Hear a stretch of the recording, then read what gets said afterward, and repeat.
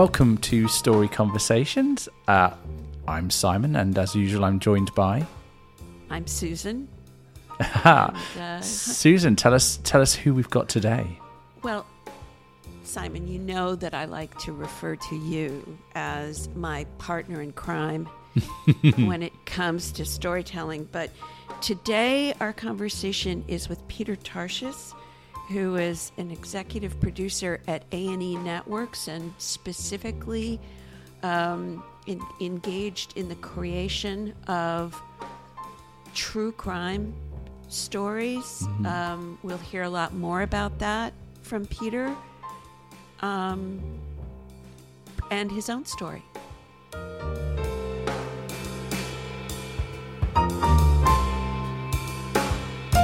So welcome, Peter, to Story Conversations.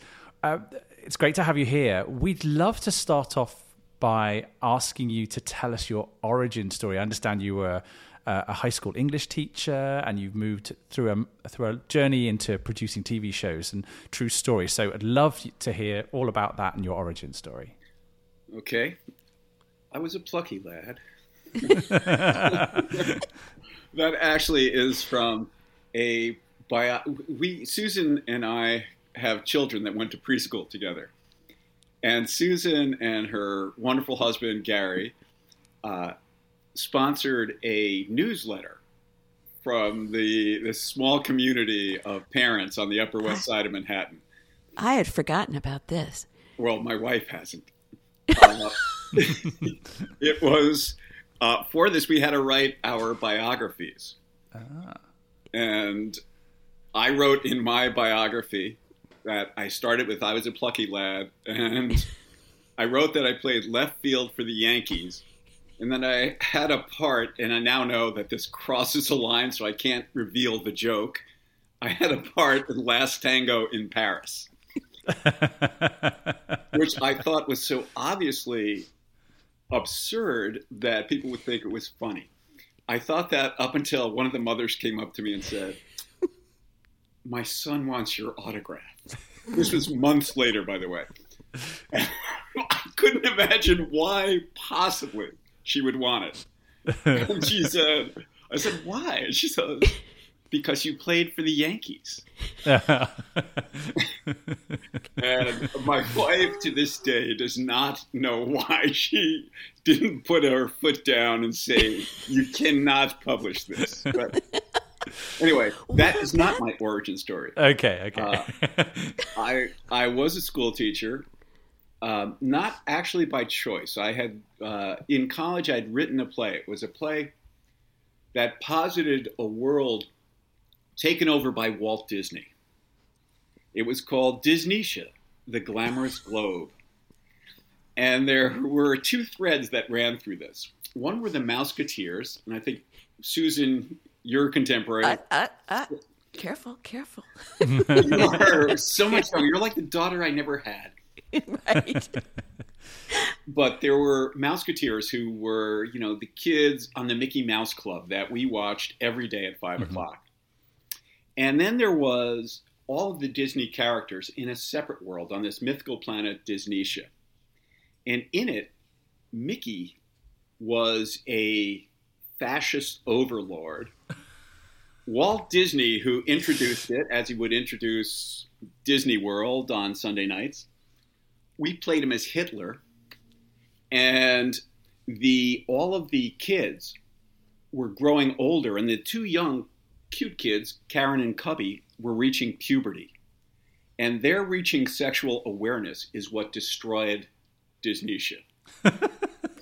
So we wrote this, myself and a writing partner wrote this play. It was in our little world of college, a small, college in upstate New York. It was a big hit. And we thought, we're going to be professional writers and, comedians. So we took a year. Nothing happened. We wrote one other thing, and we sort of drifted apart. I went back home, and they had built a new high school. So I started subbing at the high school, and everyone in the high school, most of the teachers, were 20-somethings. And it was a great place to be. So I got teaching credentials, and I ended up being the teaching English and ran the drama program there for 10 years. Nice. So at the end of that, 10 years later, I am in the New York State retirement program now. I've qualified as having taught 10 years. I get a retirement, by the way. I get my pension. It didn't cover my dry cleaning when we still went to work. But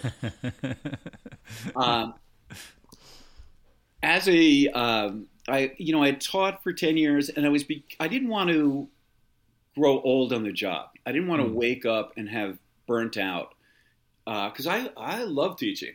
And, teaching high school kids, it's an incredibly spiritual age. I know there's a whole raft of problems, but there's real commitment in high school kids. They feel deeply. In drama, they were incredibly gung-ho. It was lovely. And I didn't want to wake up one day and just be dialing it in. So I decided I would leave. I had an opportunity to direct a music video. My older brother was in a band, and they did a music video. It was the early days of MTV, and we submitted it to a contest called Basement Tapes. This was MTV's grassroots promise to kids out there that anyone could be a star, that we're all MTV together. When you want your MTV wants you too. So we ended up, they winnowed down thousands of tapes to 6 in a night. And then they play the video, everyone votes, and the winner goes into the next round, which is a finals round. So we won, surprisingly. And then we went into the finals round, and we won again. Wow. So I directed this music video. It had some success. One of the things the band won was an EP deal with, I forget the label, but it was, they got the money to make an EP. And they also got the money to make a new video. So when they got the money to make a new video, they hired a professional director. And that was that. Why didn't you put this story in the preschool newsletter? I mean, MTV would have almost been as big as the Yankees, but I digress. I was a Yankee fan.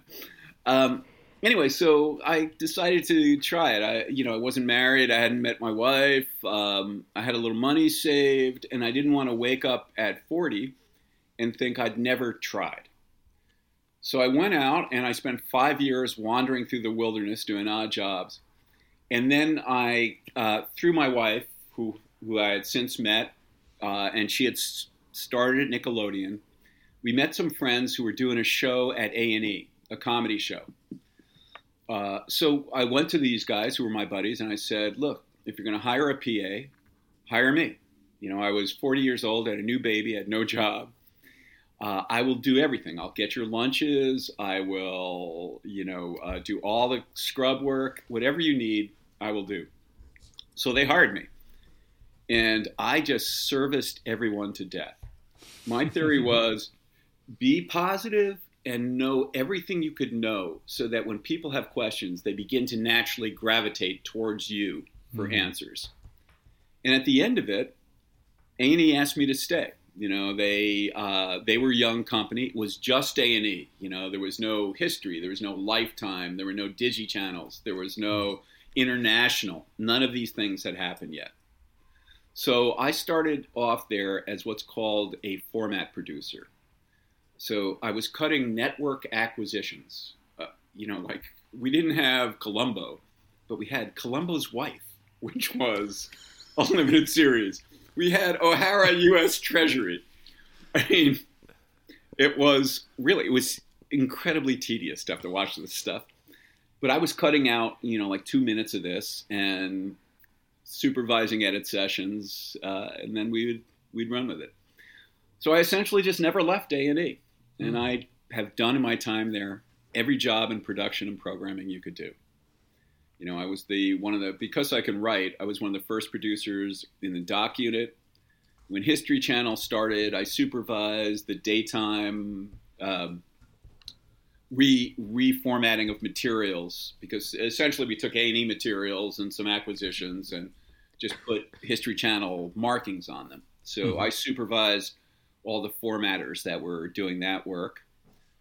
International started. I didn't want to go there, but because I had gotten a reputation as kind of a problem solver, an adult in a space where there's a lot of kids, I was made the director of international production. I didn't want to do it. It was a manufacturing job. I didn't love it. I was there for 10 years. I eventually became head of programming for Bio Channel, which was one of the little DigiNets. And at some point during that time, they were looking for somebody to take over the first 48. And they gave it to me, and I've had it ever since. And that was sort of my ticket into A&E as a programmer. So after a short stint at LMN as a programmer, Lifetime Movie Network, I went to A&E, and I've been there 5-ish years totally at A&E, in our family of channels. Great. And that brings us up to date. Wow, that's we want to hear more about the current stuff, but I think what we'd like to hear more about your work at Bio Channel.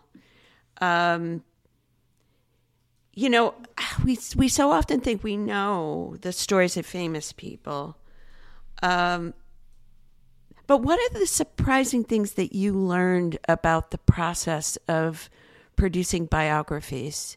The challenges, the opportunities, the highlights. We've talked about a lot of the things you've done, but share with our audiences, telling the stories of famous people. What was that like? There's been sort of a central theme in my work as a programmer. And that is that a story isn't a recitation of the facts. A story is the finding the heroes, the villains, the life, the hooks. In fact, it's not a recitation of events in somebody's life. It's the story of somebody's life. So you need to find a way in. You need to find kind of a theme to build it around. Otherwise, people just won't be interested. Certainly the surprising facts are important. The best tagline in biography is long history, and it has been around since it was originally a Mike Wallace half-hour series that A&E bought the rights to, and they bought the rights to the name, and they converted it to an hour, and then early on, they started stripping it. It was Monday through Friday at 8 o'clock, and that absolutely made A&E's trajectory. That was the launch, because it was by far the most popular show on cable television in its time. Imitated by everybody. Intimate portraits, behind the music, E's True Hollywood Story. Everyone had a biography format. But the most popular, the most appropriate and effective tagline is the people you thought you knew. Which is exactly, Susan, what you've been dancing. You're a marketer. You've been dancing around that since the beginning. So for me, it was things like, we did a biography of Tom Cruise. I like some of his movies, but I can't say I'm a huge fan. And some of his public-facing, non-professional story, I find a little questionable. So I could not say I cared all that much about Tom Cruise. But in it, he tells a story. I guess his parents were divorced. His mom moved a couple of times when he was young. So he moved during his junior high and high school years. I think I have that right. Don't hold me to the facts. Hold me to the general positioning on this. But I remember him saying, I always had the wrong sneakers. He would get to a school, he would live there, he'd have the wrong sneakers. He'd finally get the right ones and he'd move. And then he'd have the wrong sneakers for the new school. And there was something about that story that I have to say really touched me. I think we all feel at some point in our lives, like we're outsiders, like there's a whole party going on and we're on the other train. So to think that about Tom Cruise just really made me feel differently about him. So no doubt there are those little details, the things you thought you knew that are essential to it. But for us, when I took over the biography series and when I say I made, incidentally, I just have to say I supervise production. I'm not the maker. So understand that what I do is I protect the viewer experience. That's my primary job, is I want to be sure that the story that we tell is ultimately engaging. And anything that gets in the way of that, I note. Anything that supports that, I note on the positive side. So I have made, in quotes, hundreds of hours of biography. And the thing I learned early on was this is an entertainment based on somebody's life. So you've got to find a engaging story, a way to shape up the journey that this person has been on. And it can't simply be this happened, then this happened, then this happened, then this happened. Yeah. That's not enough. It's interesting when you talk about that. When we think about biography, do you agree that a good biography follows an archetype of a story? So you've got the hero's journey, slaying dragons of adversity, all that sort of stuff. Were there things that, first of all, is that something you recognize, that when you are programming or creating or supervising these biographies, that actually following an archetype of a story, a traditional structure, is one of the things that makes it compelling? And have you recognized those patterns in the programs you produce, or there's things that depart from them? Yeah. Absolutely yes. Not in classical terms. I had an art professor in college, and he was a drawing professor who was fantastic, a guy named Arnold Biddleman. And I remember I was young, I'd come up to him and I'd be full of all kinds of crazy notions. Remember, this was the late 60s and 70s, so we had a lot fueling the dream side of our lives. And he would listen to me, and one time he's listening to me, and he says, "Tarshis, you just don't get it. We're not about art. We're about pastrami." He was just saying, stop being so highfalutin. This is, you just got to appeal to the people, for God's sakes. Yeah. And that is basically how I look at it. But I will say, Simon, that one of the things that's increasingly critical to us as we start a project is, do you have a story proposition when you begin? And the story proposition can't just be, again, this happened, then this happened, then this happened, then that happened. It's got to include, winners, losers, victories, struggles. What obstacles we overcame. Who the people are. What was the world in which they were working. All those things, and you've got to be able to state it in a sentence. Yeah. Another way I look at that. Go ahead, Susan. I'm sorry. No, go ahead. Another way I look at it from my seat as a network executive, do I see the promotion? Can I see the promotional position? Because if you can't enlist your audience in a tight sentence, a tight promotional proposition, you can't get them. Yeah. And that needs to be stitched into the storytelling. That's fascinating. Actually, that idea of the story proposition, relative to the work that you are doing now, particularly in the true crime genre, you are, is it the term producing a number of different series? First 48, which what First 48. I've just handed off Cold Case Files and American Justice.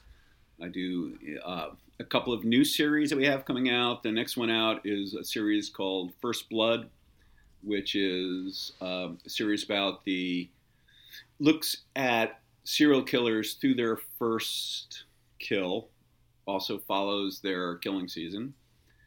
At one point, I did Killer Kids, Killer Teens, Killer Profile.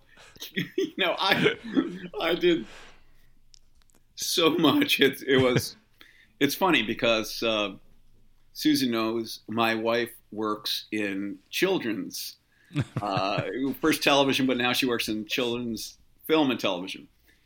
And there was one day that I was knee deep in blood, as my days invariably are, and I go out, and she's looking at a scene from a preschool show that they're doing called Gabby's Playhouse, which is wonderful, incidentally. And the scene involves a cupcake cat that cries sprinkles. So here I am, Yeah. Fuck you, motherfucker. When I go outside. You got to have the yin and yang, haven't you, really? Our 2 days, yes. Yeah. So, true crime. Well, and you started with First 48. That was the first true crime show I did. Yeah. But these seem like they're more than just spin-offs. I mean, these seem like you've touched something in the zeitgeist that's fascinated with these stories that are quite dark, They are. They're as dark as they get. First of all, it's important to me and important to A&E that we recognize that what we're covering is the worst day in somebody's life. That it's a day they woke up, they got their coffee, if they had kids, they got them ready for school. Maybe they were worried about some confrontation they were having at work or a presentation they had to give. Maybe they were thinking about, possible lover that they were hoping, would see them as attractive. All those things that we do in the morning, off they go, and then it turns as dark can be. And the world shifts and will never be the same. Yeah, and that's true of both the victims and the perpetrators of the crimes, I would imagine. It is true. There was one episode of After the First 48, which that's a true spinoff, and that follows the case through adjudication, through outcome. The tagline is, for those most affected by a homicide, the first 48 is only the beginning. And it was a scene outside of a courtroom after a guilty verdict with a father and a mother walking out and facing cameras. And the father says, "Make no mistake about it. 2 families lost their children today." And that's true. And increasingly we try to tell a 360 story on First 48. It's become important to us not to have people simply dismiss the cases as those people, but to see it as a community tragedy, that we all share the same things. We all have wants, we all have dreams, we all want the best for our children. We're all struggling to get by. So we're looking to broaden out the picture of the worlds and communities, especially the communities in which, our homicides occur. Actually, Peter, if you could, for those in our audience who don't necessarily know it, what is the context of the idea of First 48? Okay, I'm going to start early in the genesis of First 48. The great Charles Tremaine, a colleague of mine, a television executive on the production company side, is driving into work one morning. On drive time radio that he's listening to, he hears a story about the golden hour in medicine.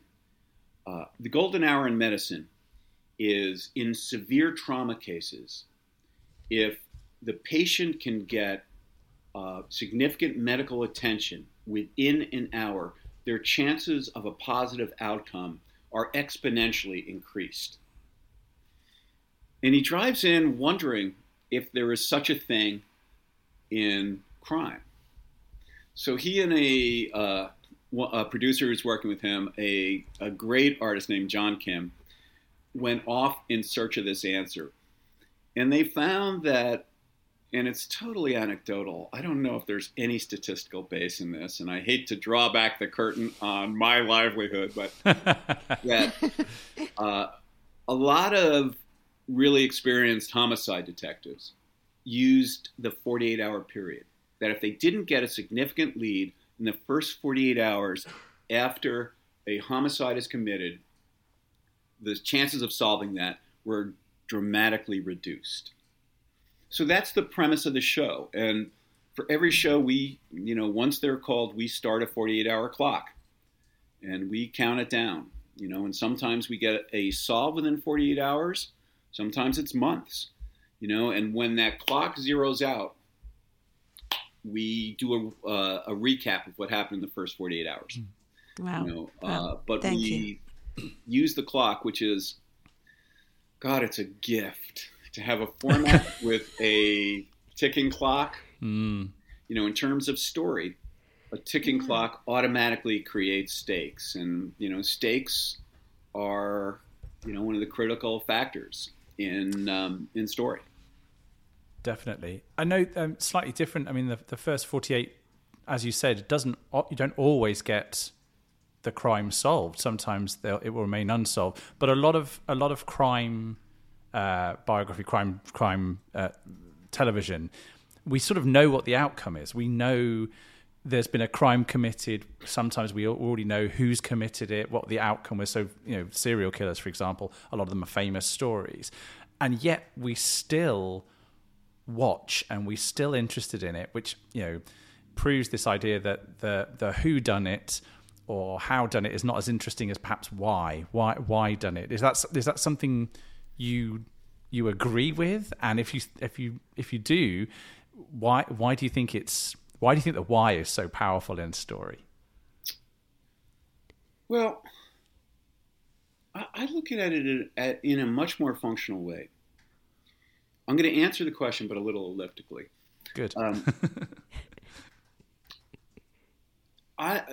For me, everything is about, as we said earlier, viewer engagement. That's my lifeblood. We either succeed or fail on how engaged viewers are. In true crime, it's my supposition that viewers engage because they want to be armchair detectives, because they, at least on one reason, there's other reasons why people come to true crime, whistling by the graveyard. We are, for whatever reason, we're hardwired to be fascinated by the dark side of life. I think it might be, it might be in our survival DNA that we look at this to know what to avoid. But, getting back, it's in viewer engagement that's critical. And that means to me, play at home, the armchair detective. So when I look at a show, I am always asking, what supports viewer engagement? The armchair detective, what gets in the way of it? A typical note for me is, in shows that have narration, when the narrator tells the viewer what they're about to see. That disincents viewers from engaging. They don't have to because the TV is doing the work for them. But if you lead them up to a point and then let the story unfold in your interview, in your archive, and your verite, then they're engaged because they are figuring out what's happening along the way. So that the viewer is almost participating in the development in their own heads of the story. That's right. There, for example, the first 48 viewer, when they get to a crime scene, they wait for the cops to canvass for surveillance footage because they know that's a critical part. And they are just waiting for that to happen, and they're waiting to see what evidence, is uncovered through this. They are fully capable, I think, of going to a crime scene. Many of them, and I was just about to say that. But there's a whole world of things that are potentially supportive or destructive to this engagement. When the music cue overplays the moment and tries to tell viewers how to feel. You are preaching to the choir with that one, because I am a composer as a side gig, and nothing frustrates me more than if a music cue underlines my emotions too much, or tells me, I think it can help sometimes with focus in the frame, but oh god, if it's too on the money, it's like you've taken me out of the moment. You've destroyed it for me. Absolutely. Music is there to support, not to lead. Yeah. And that's what's critical. And then, there's a whole array of things. Currently, we use limited recreation, and I've been around long enough, so I've seen the arc. When I started, you could use little small snatches of recreation. If you were doing a show on the American Revolution, you could see a hand with a plume and a frilly cuff writing the Declaration of Independence. That was Jefferson. You just see the hand, you couldn't see the actor. And then there was you could not use recreation. It was verboten. And then it came back in varying degrees. Mm-hmm. So we don't use full body recreation. What we use in a lot of formats now, not in First 48, which is relentlessly authentic, but in a Cold Case Files, for example, we'll use tableaus, a scene that could look like the scene. Essentially, storytelling is a spell. And, you need to intrigue viewers at the beginning, and you need to take them along on, Simon, this journey that you were talking about earlier. And anything that contributes to the spell is a positive. Anything that breaks the spell is a negative. So if they see a full body recreation, their bullshit alarm goes off. Yeah. That's bad. But if they see a tableau, it kind of seamlessly passes the story along till you can get to your interview and your archive and your authentic materials again. That's a really good point. That you've got to. For us, it would be the show don't tell kind of approach. Just, show don't tell is exactly it. Yeah, that's exactly it. I'm fascinated with the fact that at least in First 48, you're as much telling the stories of the detectives who are working against that 48-hour clock as you are telling the story of the crime and revealing the mysteries behind the crime, So it's that additional level of storytelling about the detectives, and you've done it so compassionately and empathetically, and in some cases they're becoming the heroes in the stories. Yeah, do I have that right? Yeah. At the 10th anniversary, which is now about 8 years ago, we had episodes. We had episode orders up to 295, and the producer, this John Kim, who I mentioned earlier, came to me and said, "Can't we just get to 300? The ratings were lagging. The series was feeling maybe a little tired." And I thought about it, and I said I could probably go to the network and say, let's just get to 300 because it's a story. Maybe somebody will write about it. But we could also come together and make it inevitable. We could look at everything in the series, challenge it. We could kind of rededicate ourselves, find new things to work on that'll energize the team. So we did. We came together. And for me, it was simple. What I wanted is, we're a verite show. When you see yellow crime scene tape, it's there to keep you out. But First 48 is inside that tape. It takes you someplace you can't go. And it does it with a camera. It's verite. It is truly happening in real time in front of you. So we knew that that's the basis of our series, and there's no way we ever wanted to move away or in any way dilute that incredible access. But I wanted it to play like scripted. I think scripted is, the engaging format.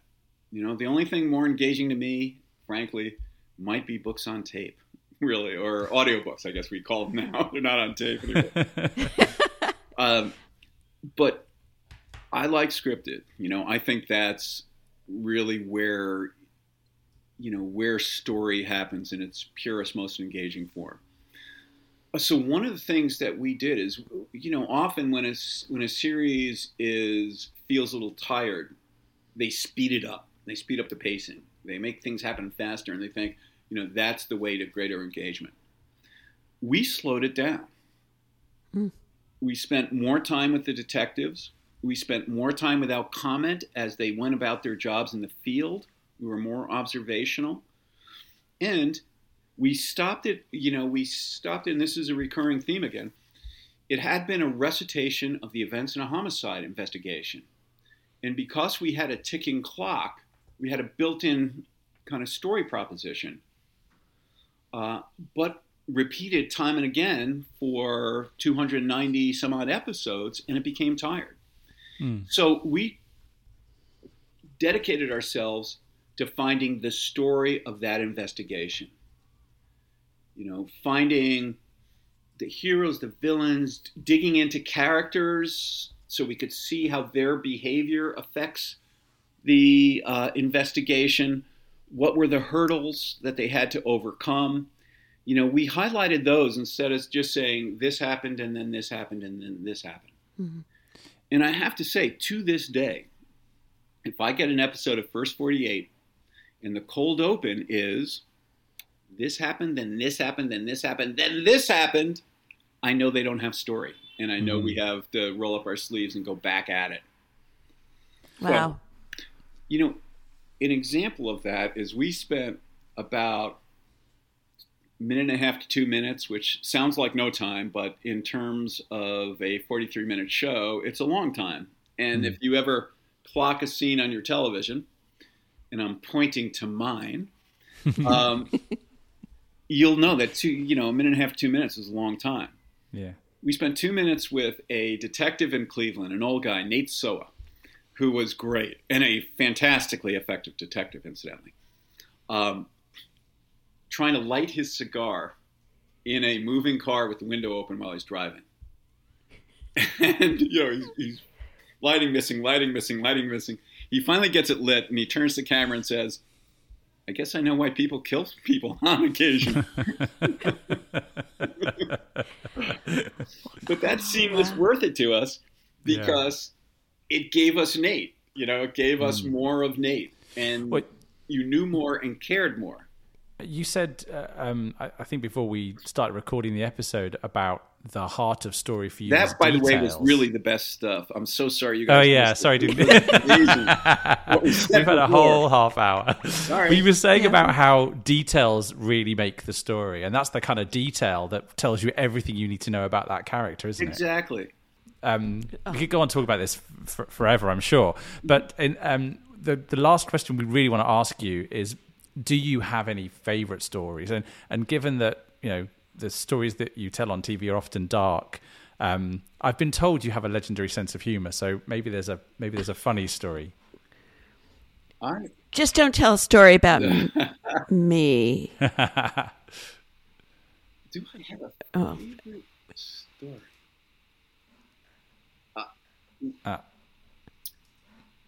Uh, I had selected a quotation from a First 48 that I wanted to offer, and I didn't get a chance to. So I will use that. God, story for me is so spontaneous that I don't have, I can't think of a thing. Anyway, the 10th, we did. One of your dad jokes would work. Yeah, one of my dad jokes. I've got a lot of those, but in this day and age, I am afraid to tell any of them publicly. At the 10th anniversary of First 48, we did a special called The Case That Haunts Me. And we went back to several of our classic detectives from the early years of First 48. And we interviewed them, and we found what case they can't shake. What case did they work that just recurs and recurs with them. And in the course of getting this, there was a detective up in Minnesota. His name is Zimmerman, not Zimmerman, Zimmerman. And he's talking about going to a crime scene and what it's like to go to a crime scene. And he says, the victim is laying there looking up at you. I'm reading this because I wanted to get it right. The victim is laying there looking up at you, and he's saying, find my killer. And you just have to do it. And that is the basis of true crime story right there. Cool. Very, Thanks. very great. Absolutely. Peter, I can't thank you enough. You could, Susan. You could find a way. You already have. Just have Gary do our citing. That will be enough. Yeah. You're reciting your house and you want my husband to do it for you. Okay, I will negotiate that. No, seriously, we really appreciate you participating in Story Conversations, and we may have to have you back. Well, it's been delightful. Obviously, start me talking, I'll tell you everything I know. So, Thank you so much. Thank you. Okay, thank you guys. Another brilliant conversation. We're being spoiled with our guests, aren't we? We truly are. And, I love the fact that they're funny as well as insightful and well, with what Peter shared with us, the relevancy to our audience members who are in business, I came away with the idea that Peter said, you've got to make sure that the story you're telling is ultimately engaging. It's engaging to the audiences. And, I find our clients, our common clients, our respective clients, so often get tied up in the idea of telling a story that they're excited about, but they fail to appreciate whether this story is going to be engaging to the audience or the customers that they're trying to convert. Yeah. And in part and parcel, it's what we always talk about, Simon, that you've got to start with narrative, then you talk about story. Yeah. And storytelling. They want to skip to storytelling to make it exciting, and without thinking about does the narrative speak to an audience member? Does it connect clearly enough with them? And I think that's that word engagement that you said. I think that's really true. And you can get so attached to the ideas or the content or the way that you're telling the story, without really thinking about is this going to grab? Does it have relevance for an audience? And particularly the audience that you want to convert. If you're engaging an audience, but they're not, your customers and you're failing to engage your customers, it's not going to help you build your business. Yeah, absolutely. Another point that I think was interesting to me, just from a purely practical point of view, was you were saying that sometimes you feel this tendency to underline a point too heavily. So he was talking about it in relation to music and how music is can something. Well, yeah, Dear to your heart. obviously. Yeah. But when in a story, if it's too signposted, if it's too underlined, sometimes we don't give it the attention it's due. I think the human brain wants to create meaning and understanding. It wants to fit in the pieces of the puzzle itself, the pieces of the puzzle itself, and do a bit of the work. So let your audience member find the truth for themselves. Right, and too often when clients are in the storytelling mode, they feel compelled to tell every single bit of their story. And what this often does is it derails the potential for a prospective customer to reach out and say, tell me more. Because if you give them absolutely everything, including what it's going to cost on a monthly basis, you've basically eliminated the curiosity that will and they'll think that the customer will think, right, I have everything I need to make the decision, and they may make the decision not to choose you without you being involved. On the basis of an erroneous assumption. Yeah, absolutely. It's making the story one way and broadcast instead of making it participatory. Right. And the last thing that I found really interesting relative to, a takeaway for our audiences, our business audience, is when Peter said, when he's looking at an episode or a series, and he looks forward to how the network would promote it. He said, if I don't see a promotional position, a tight sentence that describes why the audience should care, I know that the show is not going to grab that audience. And, so often in business, the services that a client of ours would provide might be a little bit difficult to describe or to position in the context of solving a business problem. But when we're creating products and services, if we don't think forward to how are we going to describe how this will make your businesses better, if we don't have that promotional perspective, ultimately it can be a Jim Dandy product, but you're not going to sell it. If it doesn't sell itself. Well, yeah. Really? Yeah. Yeah. I think as audiences are more sophisticated, both for the work that Peter's talking about and from a marketing and business perspective, those audiences can see when something is snake oil, can see when something isn't going to deliver the thing they want. So, yeah, I think that's more important than ever. Did I really say Jim Dandy product? I think you just did. And I just said snake oil. Those are stories we're going to have to tell our audiences. We'll have to dive into those. Well, Story Conversations is a production of Griffin and Skeggs Collaborative and Iambic Agency, represented by myself and Simon, respectively.